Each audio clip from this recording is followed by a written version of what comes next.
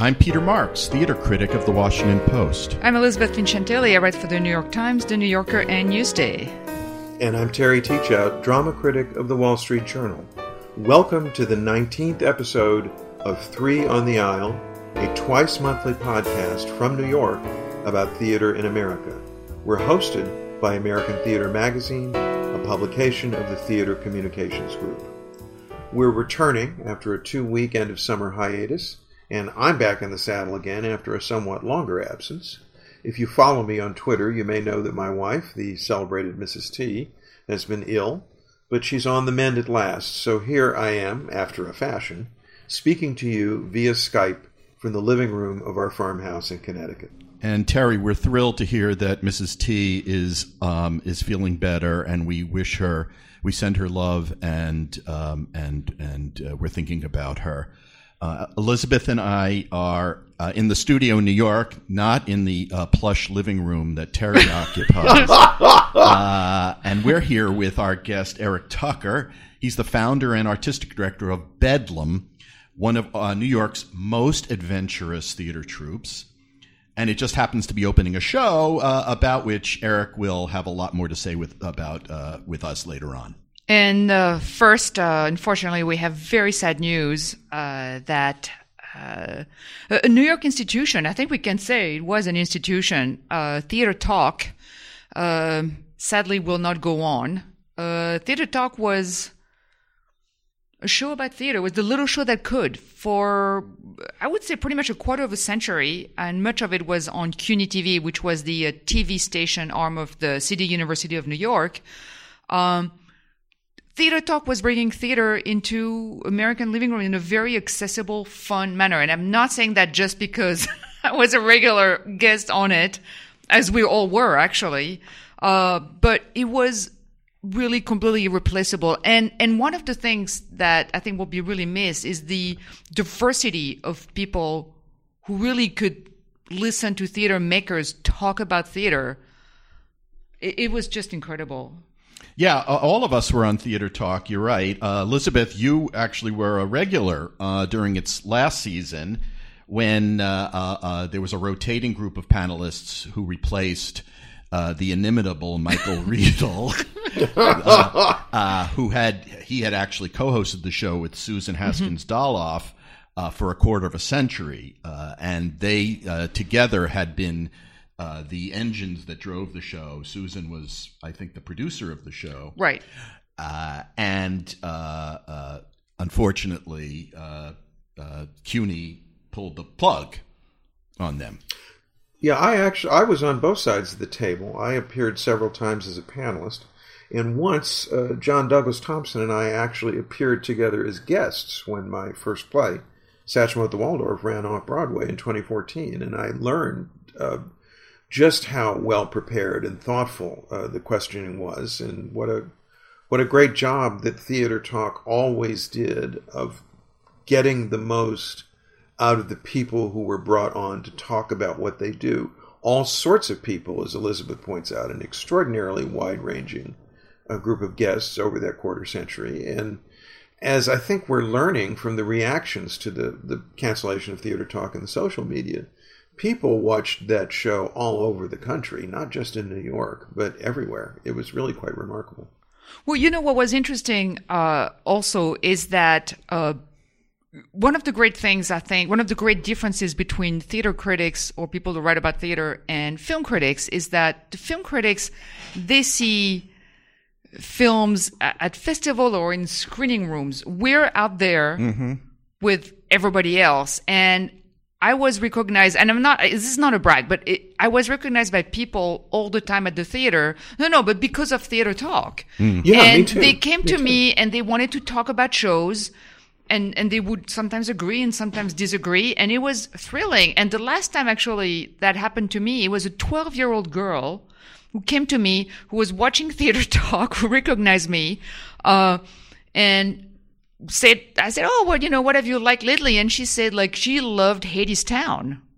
This is a 12-year-old girl who was watching Theater Talk. And that, to me, really completely encapsulates why this is such a loss. Well, it's interesting. It was a very low-tech show Yes. in the sense that it was just people sitting around in a not particularly interesting visually, except for the beauty of the people on obviously. Clearly. But generally speaking, it was very sort of folksy. It felt like, last generation kind of idea of how to produce television. There were very few jump cuts to actual Well, there were very few cuts. It was almost done live. Right. And I wonder if, it didn't move enough with the times. I wonder if there was at some point it needed to jazz things up a little bit. CUNY, unfortunately, apparently, was trying to push some quote-unquote television host to come on, some well-known character, as if that was the difference between just a theater audience and basically making it something that would hit the top of the Nielsen charts, which it was never going to do. Whereas to me, the genius of the show was that it brought on specialists to talk to a general audience. And it worked. It really worked. I mean, we know that from the response to the show. I mean, you're talking about getting recognized on the aisle.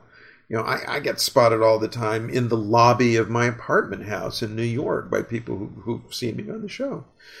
These are not theater people in the sense that we are, but they watched and they obviously got something out of it. And it proved that however old-fashioned the mode of presentation of Theater Talk was, the content continued to be of interest to people who are interested in theater. Well, and I think it was a wonderful thing. I'll just say I'm glad that the two of you achieved two broke girls level fame. I can Yes. proudly say Absolutely. I don't remember ever being recognized. What? But yes, I'm an anonymous character. So by the two of you, I salute your telegenic skill at turning that into your personal brands. But I do Absolutely. I do wonder what it means not to have a popular cultural sort of base on which to have big topics on Broadway, stars of Broadway who can come in and talk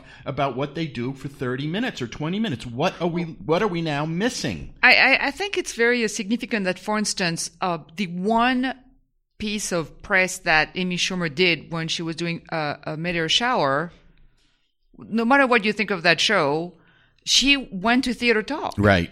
Because it validated. It's you can talk about it to like theater nerds who love that stuff. And I mean that theater nerds in the most loving way, obviously. And also, fun fact. It created a menage a trois among us. That's right. We actually, all the three of us were on Theater Talk, arguing about shows that some of us liked and others didn't. I don't even remember which ones, but it was rhetorical menage a trois. Right. That's It what was very animated and feisty. And we were like, but this was really fun. We didn't agree on anything. Let's just try to do a podcast. And 3 on the Eye was born. So, we were on the Susan last show. Hasking reminded us every single time. Well, we were on the last show that Michael and Susan did together, I think. Yes, we were there. Guests. We were there. Well, Anyway, I think the fact that Theater Talk, in a sense, was, as Susan likes to say, the midwife for 3 on the Aisle, may say something about what that next generation phenomenon of how theater gets talked about in the media may resemble. The three of us went from being on the last TV show of its kind to a brand new podcast, which is distributed in a different way, works in a different way, but I think in many ways does a lot of the same things that Theater Talk tried to do. Above all, that it brings the conversation, the discourse of specialists, both as creators and as writers, to an audience of anybody who wants to listen. And I think we have to go into live casting next. Live casting. Oh, yeah. Well, I will just say that the most fun I ever had on Theater Talk, aside from getting to talk in depth with the two of you, was a show I did with Ben Brantley and Joan Rivers. Oh my God! And it was a riot because she was so nervous before the show. She had come in with little 9 by whatever they're called, 6x5, whatever, index cards of each show. She had studied the night before, and it was like almost like as if she felt like she was getting her, she was being tested for her dissertation. And it turned out, and then when she got on stage under the cameras, she just ripped everything. It was just hilarious. It was just a hilarious 30 minutes. And it was fun. Yeah, it just showed you, that even people in the industry, very famous people in the industry, loved the idea of talking about the theater. And as we say farewell to Theater Talk, let us all remember that how wonderfully the show was served by its co-creator, Susan, who did a wonderful thing, with whom we all had wonderful relations. And whatever she has in mind to do next, I wish her the very best, because she's got a great thing that she's done now, and we're all going to miss it very much. Agreed. And we would have a moment of silence if the three of us could ever shut up, but but that's not going to happen. So true. And now a few words about today's guest. 6 years ago, an actor friend of mine told me that an actor friend of hers had put together a troupe of his own on a shoestring, and that they were doing St. Joan at a black box theater in the Village with a cast of 4.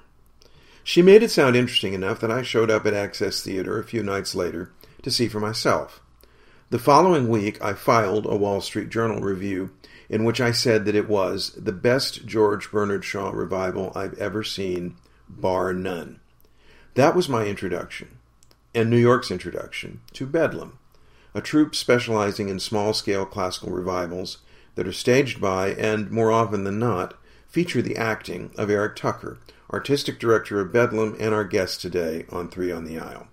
I've written a lot about Bedlam in the past 6 years, but the review of mine that gets quoted most often is the one I wrote in 2014 about its productions of The Seagull and Kate Hamill's stage version of Sense and Sensibility.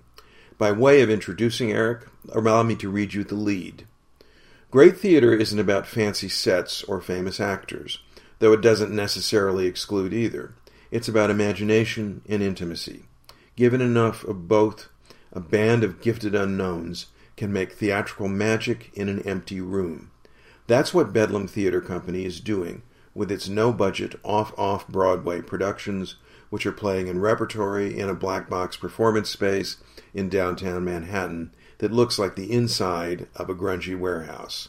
No theater troupe in America is doing more creative classical revivals. On that note, Eric Tucker, welcome to Three on the Aisle. Wow, thank you. He's blushing. You can't tell that. Good. Serves him right. Perhaps we just might get started, Eric, by asking you to tell us how Bedlam got started in the first place. Well, I had been living in Los Angeles for about 6 years and moved back to New York, and I knew that at one point I would want to have a theater company so that I could, do my own work and sort of be responsible for having my own little laboratory and maybe actually root myself in New York a little more and not travel to direct as much. And so I found someone that I really thought would be a good partner for that, Andrus Nichols, and we formed the company together. And I thought that was very important. I held off for a little bit after I moved back because I think it's incredibly important that that the choice you make in terms of who you're going to do that with, it's like a marriage, and there's a lot of work to be done. So it came about that way, really just wanting a place where I could do the kind of work that I like, which, on not much of a budget. Of course, it's going to be bare, it's going to be minimal, but I like that. I like that kind of theater. I think you can surprise people. Well, that's what I want to put my finger on for us to get started for people who have never seen the company. I mean, how did you get from Mickey and Judy, let's start a theater, to this is the kind of theater we want to be doing? And for openers, what kind of theater is that? How would you describe the aesthetic of Bedlam? I think it starts with the relationship to the audience. It starts with what's the space we're going to be in, and how can we bring that space alive and sort of marry the space with the text, so we're not fighting against it. I think that experience for an audience is, I think when they walk into the room, that's where the experience begins. If you're lucky enough to be able to have a space that doesn't necessarily sort of lock in the parameters of, well, the stage is over there and here's the audience and the balconies and I know where the bathrooms are and where the lobby is. And, when you go to a Broadway show, which is fantastic, quite often you sort of know what to expect on the level of like going to a museum in a way and I think it's nice to be able to upend those expectations so that, you can remind people what theater at its best can be, which is far from television or film, which are both fantastic mediums. And so we try to, sort of challenge ourselves and challenge our audiences by bringing them into an experience they're maybe not expecting.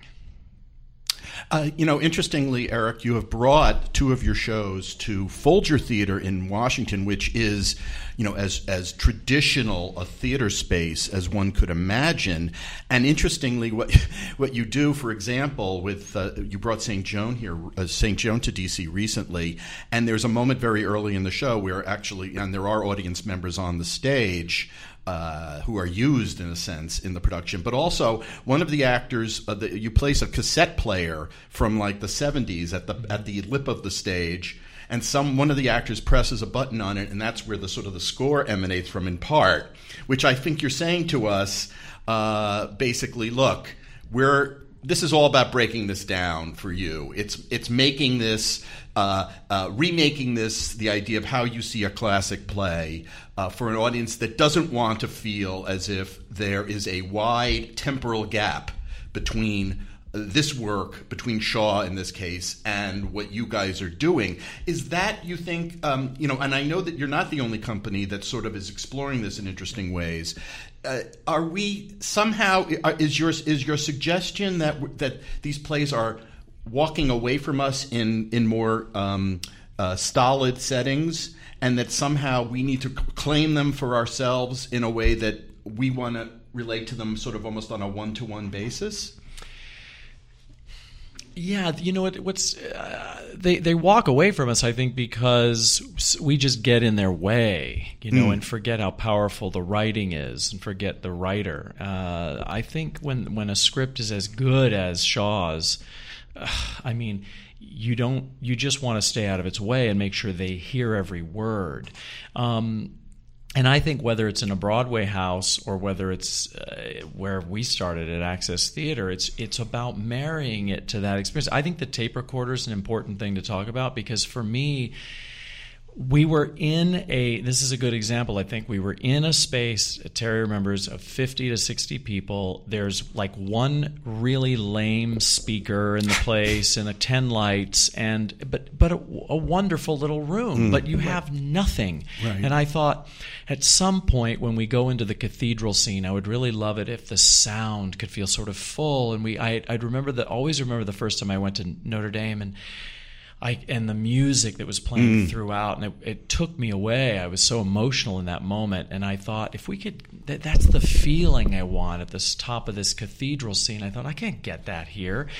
I might make that experience feel a little more full if the sound up till then was from a crappy tape recorder on the ground. So it was really about letting the one or two speakers in the space have a chance at making us feel something different, because up to then.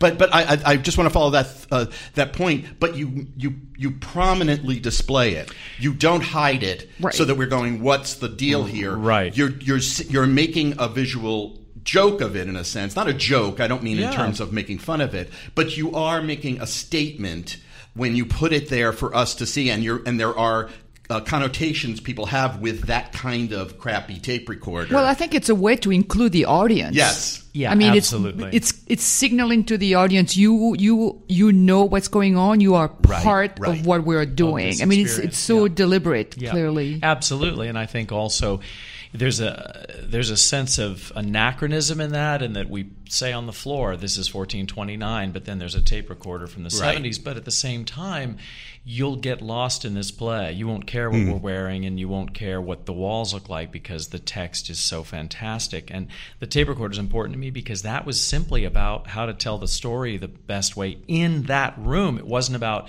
being cool or kind of hip or downtown. It was like, how can I give the audience an experience I want to give them?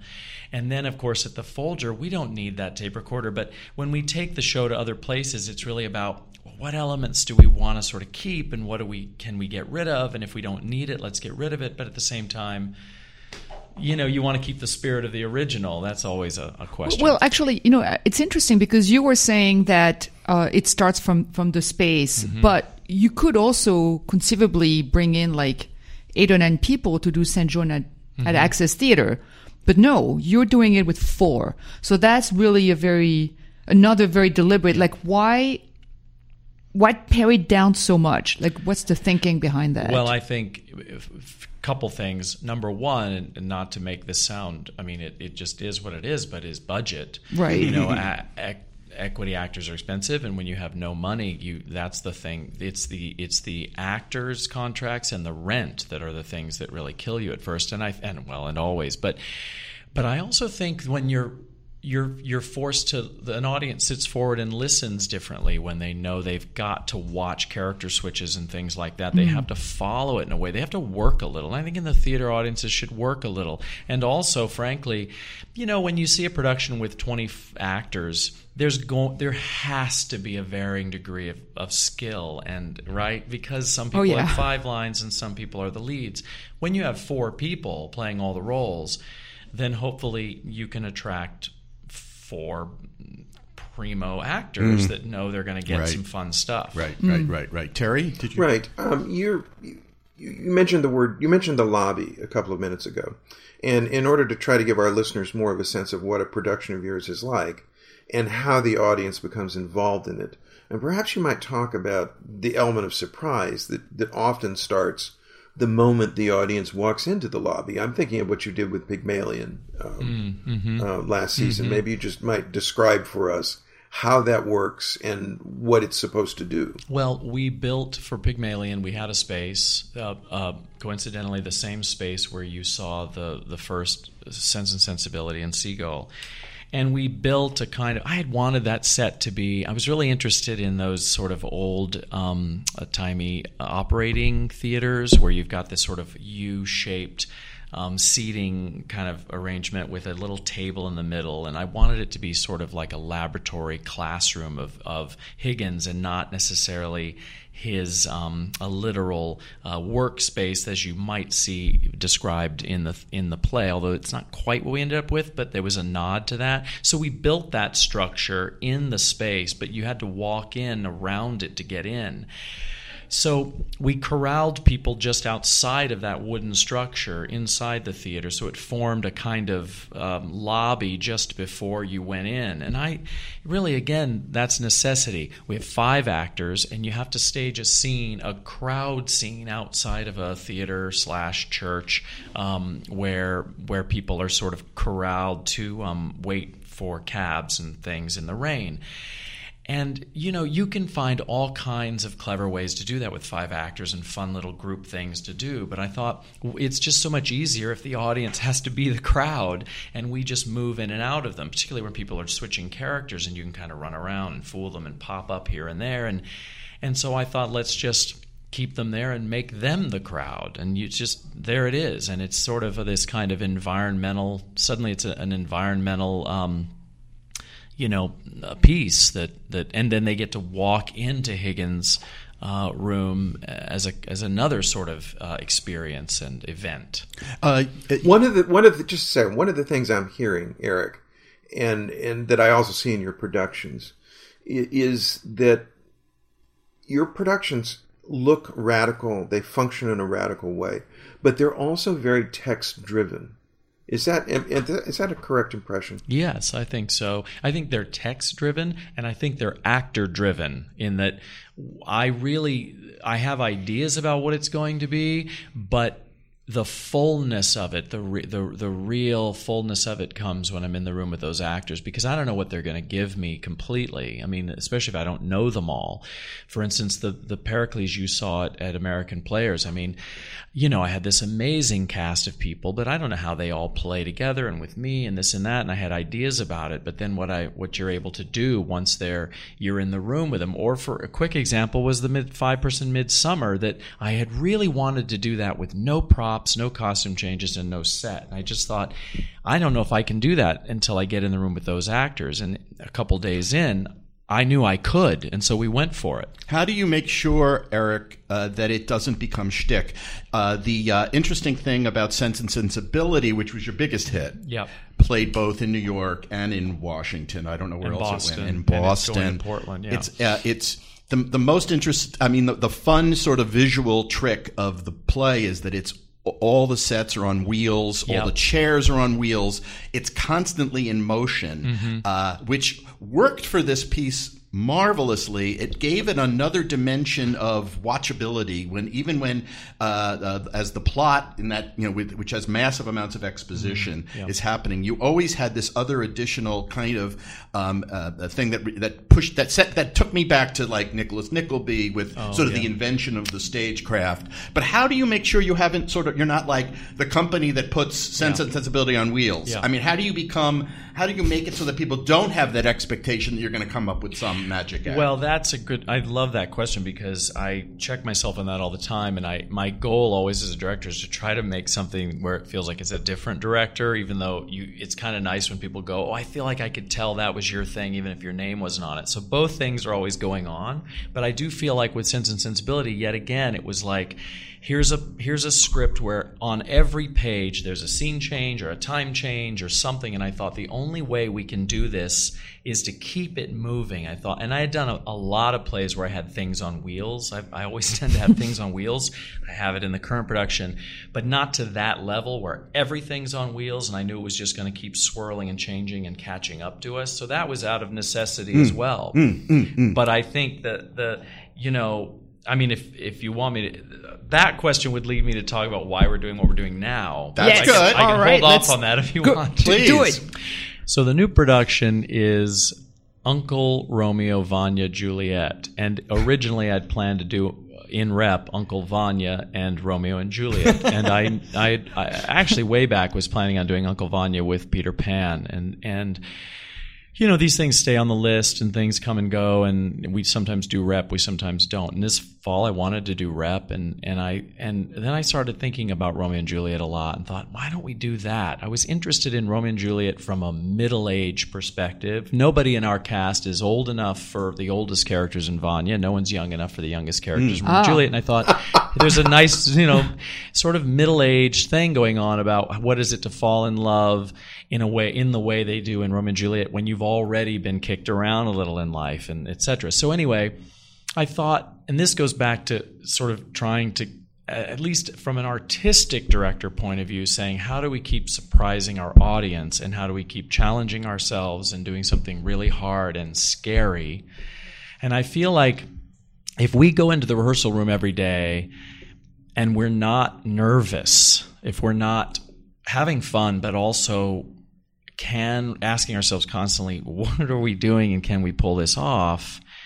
We have to keep raising the tightrope, I think. And so I thought, as I was looking at these plays and thinking of them over the weeks and weeks, I thought there's so many great parallels and similarities, not just in terms of the themes, but also just in events, which you'll see as we've tried the things we've mashed together. And I just thought, what if we did them at the same time? What if we made one play out of the two plays? It's hard, and we would just say we're doing that, and can we do it? And knowing that could be a big no, you shouldn't. And like two great plays, why would you stick them together? Sometimes great things go well together, and sometimes they don't. And how do they?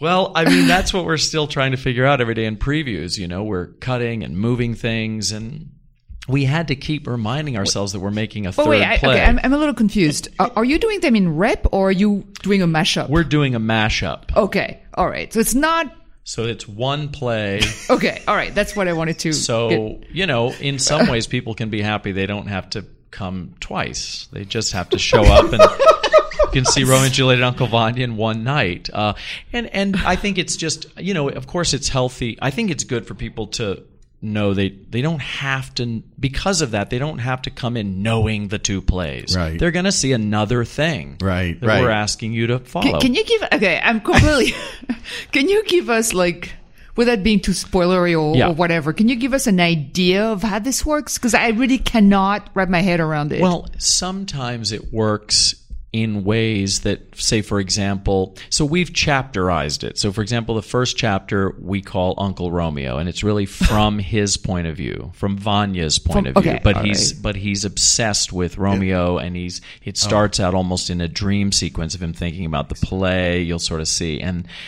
then, but not sort of hitting you over the head in that way. You have to kind of really go with it, and then we move, in the second act, we start off with Juliet's point of view.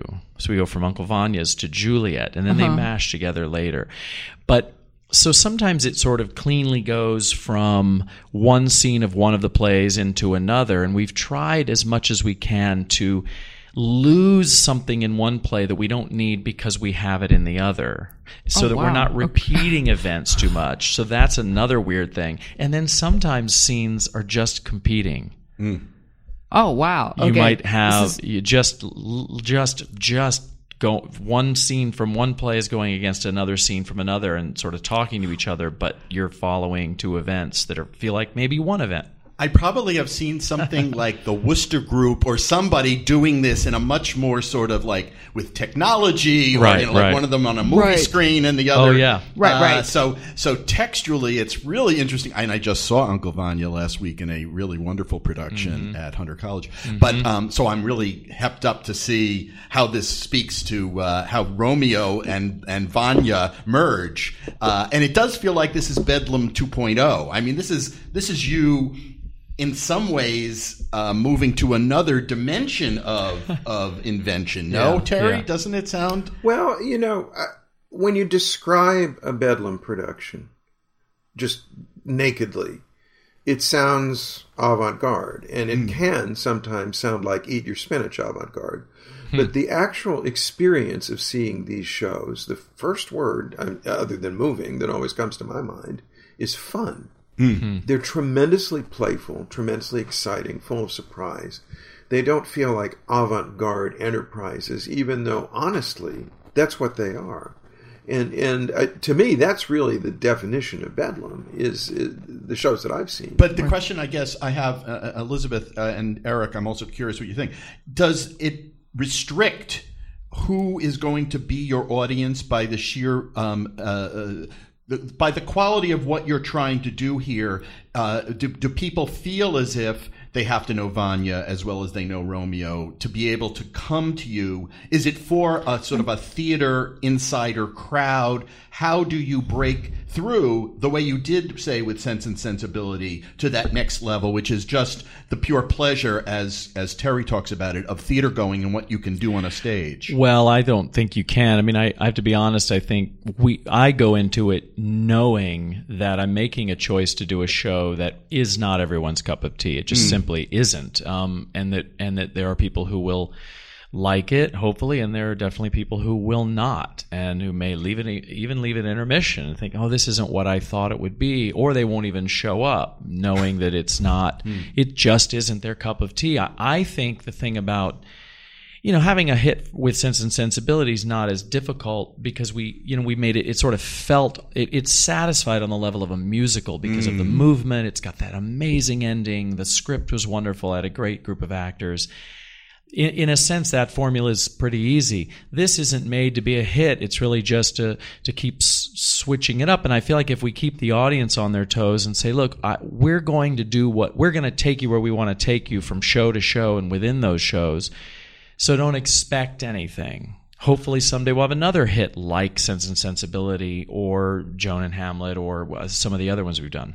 Well, I'm curious about something. I was looking on the Bedlam website to look at the list of productions you've done, and because we've talked a lot about Bedlam doing classics, but there's shows. I mean, do you consider shows like New York Animals and Cry Havoc like Bedlam Production? I mean, they're on the website, Absolutely. but are they? Okay, because those are they're new shows, and so clearly Bedlam is not just doing classics, and these two are completely. New York Animals is what was a musical, a collaboration between Steven Sater and Burt Bacharach. That's right. Which, I mean, it's Mashup quite City. something. Yeah. Right. Yeah, talking about mashup. And Cry Havoc was a solo show, which actually kind of, in a roundabout ways, goes back to your interest in how to deal with classics and how we experience them. It was a autobiographical show about a vet who found a new, I don't want to say a new life because, but find a kind of like escape or salvation almost through acting and Shakespeare. Yeah. Can you tell us a little bit about these shows, for instance, and how they fit into the Bedlam aesthetic? Well, we always knew we wanted to do new plays and work on new and produce new work. So it's when something comes along that we're interested in, either thematically or in other ways, we try them. We had another show that was new called Dead Dog Park, and and even Sense and Sensibility is a world premiere because it was a new adaptation. So we're interested in those things, and I think it's just that we want to work on things we want to work on. And so we have another new play in the works that's contemporary, and then we've just commissioned a new adaptation, a modern adaptation of The Misanthrope, which I think could be really fantastic. Well, lovely. Yeah, so that's something we will continue to do, and when people have new plays we love, we like that. Mm-hmm. Do you, by the way, do you make a living as Bedlam's artistic director? Is it a full-time gig? It feels like it. I mean, I still freelance as much of the time. So between the freelancing and Bedlam, that's my job. So the two of them, it's a lot of work because the Bedlam grew faster than we thought, and so there's more work to that than we imagined this quickly. But then I also freelance, and I like to freelance, and of course, it's nice to have that extra both incomes. And are you spawning sort of apprentice directors who like are absorbing the Eric Tucker way of doing things? I think so. You do? Yeah. I mean, there seem to be directors who are interested in the kind of work that I do, and they like to assist, and they want to.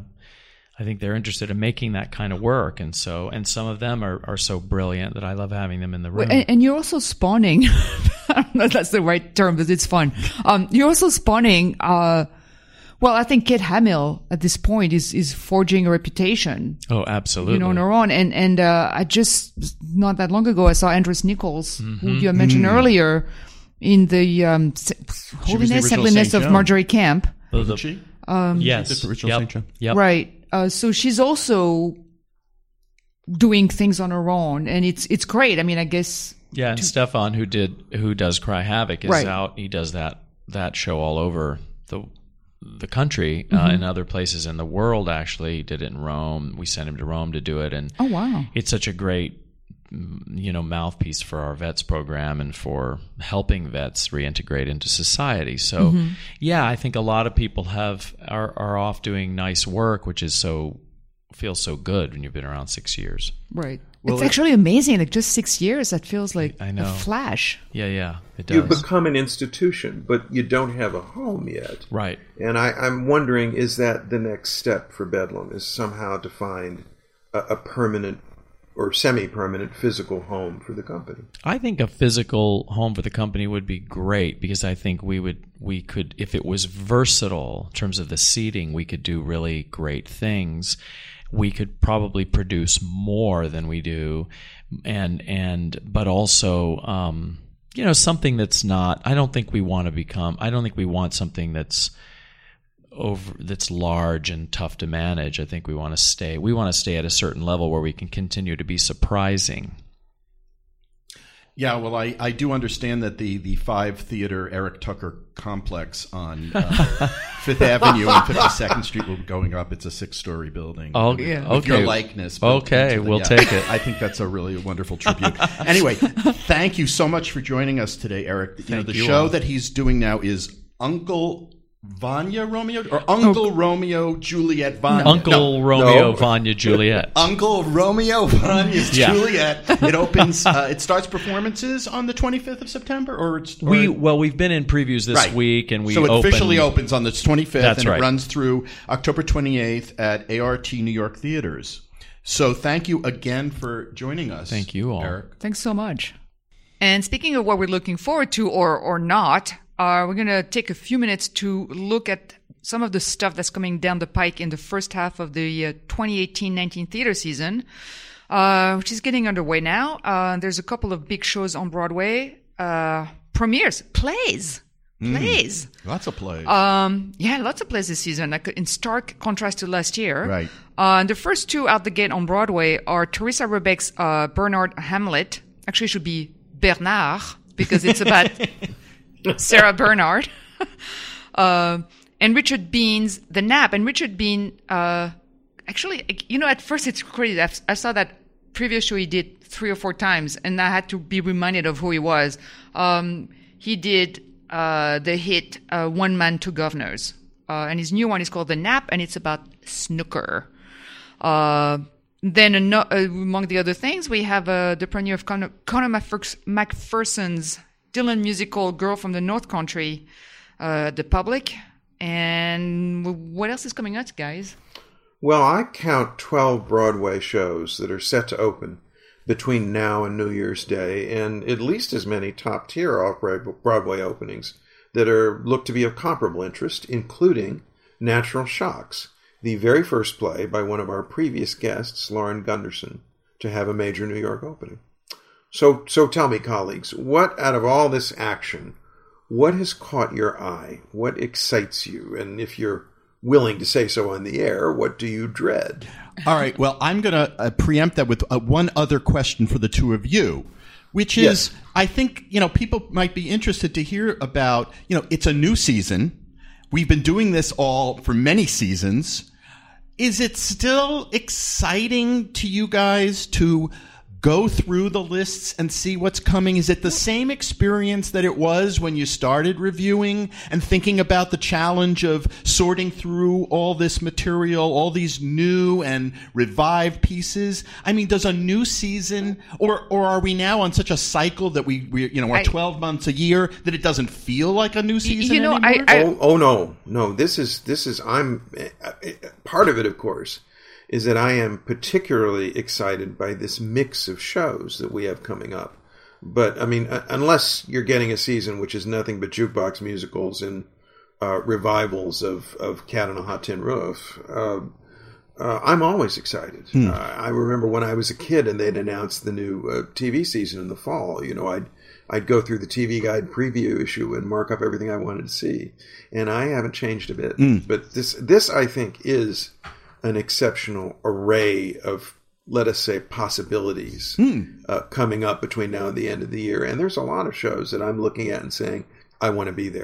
Oh, no, me too. I'm very excited about a lot of the shows, but I don't even think about it as a new season anymore because, lest we forget, the season actually has already, right. If we're talking about Broadway, Sure. we've already had like 3 or 4 shows. Right. The Boys in the Band, Right. Head Over Heels, they've already, up and running, Getting up the and running band- or they've gone. up and closed. Up and closed. I Right. mean, Boys in the Band was a limited run and Right. it's already over. Right. And I think it's become it's like the news, it's such a constant cycle that the idea of season right now is purely for awards purposes. Yeah. This may have been the most crowded season of openings on Broadway anyway that I recall.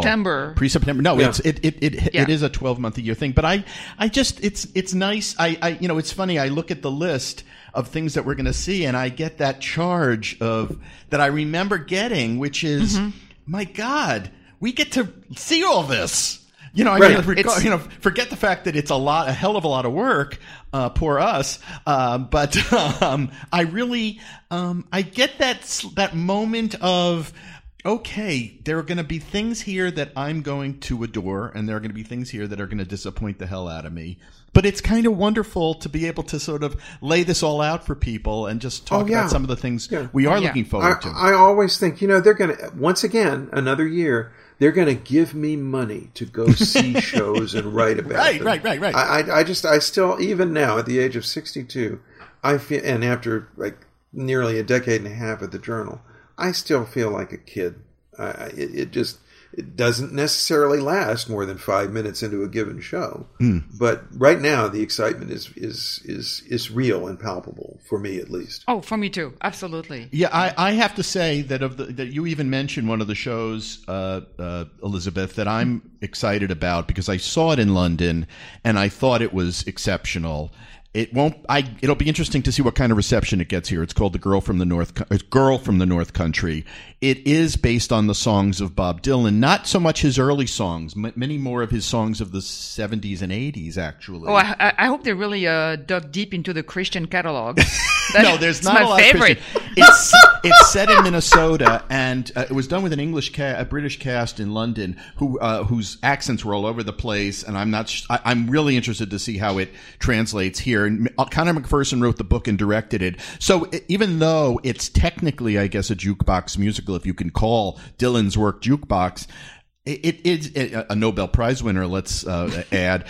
It goes deeper than that, and the story that they've put together is attached and not attached to the music in an interesting way, and how those two things play in this Depression era. I think it's Depression era story. Really. Makes it something other. So it may not be the right terminology to call it a jukebox musical, but I'll let you two decide that when you guys see it, and we no doubt will talk about it again. I mean, it meets the formal definition of a jukebox musical, but it's also, lest we forget, not being put together by some team of I hate to use this word, but it often applies to these shows, Broadway hacks, but by Conor McPherson, who is, whether you like his work or not, and I do, he's one of the most important and admired playwrights in the English-speaking world. Aside from the fact that the songs from the jukebox are written by a Nobel Prize winner, this is a horse of a different color, and I think we should be excited about it. I know I am. What else are you looking forward to? I would say I'm pretty excited that the next month, we're going to get to see some plays. Because the last season was so tragic when it came to plays. I mean, it was really abysmal. I can't even begin to. It was just horrendous. Right. And this year, at least now, and I think it's going to keep up that way. There's some really crazy, exciting stuff, and it's a great mix of revivals and new takes on new adaptation. Actually, the adaptations are interesting. So we have two very high-profile adaptations coming up: Network and To Kill a Mockingbird.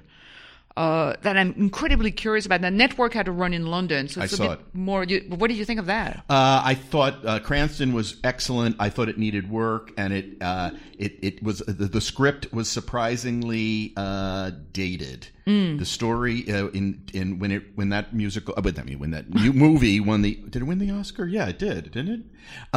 When it premiered, the idea of the media and how it manipulates consciousness was a much fresher idea, and I don't think they quite licked it. Maybe they have by now. But anyway, I'm sorry, I didn't mean to step No. I was just thinking, I'm completely intrigued. So Mockingbird though is big. Oh, Mockingbird is huge, and they've already overcome like a legal challenge from the estate. They went through that. I am completely curious about that, and I don't have a particular. I mean, I think it's probably having to do with growing up not in the U.S. The book is not part of my cultural heritage, I guess, as it is here. So I'm completely curious to actually probably give me an excuse to finally read the book. But I'm completely curious about it. I was just going to say, in addition to completely new shows, we also have what the technical term would be Broadway premieres of real consequence. One is the Broadway premiere of a well-known, well-established off-Broadway play by Kenneth Lonergan, The Waverly Gallery, which, of course, Lonergan brought his first play, This Is Our Youth, to Broadway, finally, a couple of seasons ago. And There'll be heroes. Right, something is happening. Something is happening with Lonergan. These plays, which should have gotten to Broadway a long time ago, and Michael are Cera. getting there. Right, are getting there now. And we're also getting, and for me, this is a very big deal, the New York premiere. It has been done regionally, I think most recently in Chicago at the Court Theater, of Tom Stoppard's latest play, The Hard Problem, which is coming to Lincoln Center's Off-Broadway house. Even now, in our degraded state of theater, what is essentially a Tom Stoppard premiere, at least for this city, is by definition a big deal, and Lincoln Center has quite a distinguished history of putting on his plays. So that's news. That's real news. I think another bit of news is the juggernaut, the artistic juggernaut that's now being forged by three theaters that have become this sort of intellectual alternative to Broadway. I would say St. Anne's Warehouse, the Park Avenue Armory, and BAM. And what they're doing is absolutely a challenge to what we think of as the things that are the centerpiece productions and where they head. And I will just name one at each of those places. The Jungle at St. Anne's, which is a huge hit from London, from the Young Vic, that's coming to St. Anne's Warehouse in Brooklyn. It's set in a refugee camp in France, in Calais. Then there's at BAM, a show that's going to both be at BAM and the Kennedy Center. It's a Measure for Measure by Cheek by Jowl in association with the Pushkin Theater of Russia. And it's directed, I believe, by Declan Donnellan. Yeah, I'm really looking forward to that. I believe it's in Russia. Is it in Russian? Yeah. He's been working with Russian actors for a while now. I just think that that sounds like a fascinating, and unfortunately, Park Avenue Armory doesn't seem to have anything in the fall, but they're bringing the Lehman trilogy from London to their facility, that giant, wonderful space, in the spring. But I just wanted to say that I think this may be the season where we really acknowledge and see how they have stolen the momentum in terms of what is new and exciting away from Broadway. We'll see if that's the case. Well, I think Broadway's main asset at this point is big names. These companies do not bank on that. Right. I mean, the Armory, St. Anne's, and BAM usually, but Broadway still brings in names that people want to see. That is just absolutely not debatable. Right. Then whether the vehicles and the direction and the production is as good as we want them to be, well, that's something else. But right, though Broadway can do both as well. I mean, Network is in a sense a commodity show. Totally. Based on a very, very famous movie starring a very, very famous actor, but directed by Ivo, quite the avant-garde creator. Right, and you're right. It gives it a different level of interest. Terry, I'm just curious. I know you have been somewhat homebound over the last several months, but are there things across the country that you're starting to try to get into your sites? Are there any productions yet? For the moment, I'm not traveling outside the regions, outside this region. I just can't get too far away from Mrs. T, although I am heading out to Shakespeare Theater of New Jersey next weekend, which is doing a revival of Sam Shepard's Buried Child, a play that I haven't had a chance to review in the last decade anywhere. There's always stuff happening, no matter how you define regional, even if in my present circumstances, it's Connecticut and New Jersey and Pennsylvania. There's always exciting stuff to see. And I intend, insofar as I can fit it into the matrix of what's opening in New York, to travel in this immediate region as much as I can. I mean, my job is still for me to be as much as I can a national critic. Right. And even if I can't make it to DC or to Boston right now, there's no shortage of shows. I've got a revival of The Drowsy Chaperone coming up at Goodspeed Theater in Connecticut. And when did we last get a chance to see that remarkable musical? Right. We also have a revival coming up in New York of a particular kind. It's a play that I reviewed, I think, in my first or second season at the Journal by Lynn Nottage. I know that one. Right, Fabulation, or The Re-Education of Undine. Yeah, that's good. Since then, Since then, Lynn has become a major voice in American theater, and I'm very excited about getting a chance to come back after a decade and a half. This was the second Lynn Nottage play I saw after Intimate Apparel. And now she's the Lynn Nottage that we all know from Swed and these other amazing things that she's done. And I'm really looking forward to finding out, courtesy of Signature Theater, how does this show hold up? Interesting. Elizabeth, are there other? Are you going to travel outside the region at all? Do you think? Probably not, unless like a wealthy patron wants to send me out, pay for my travel. Right.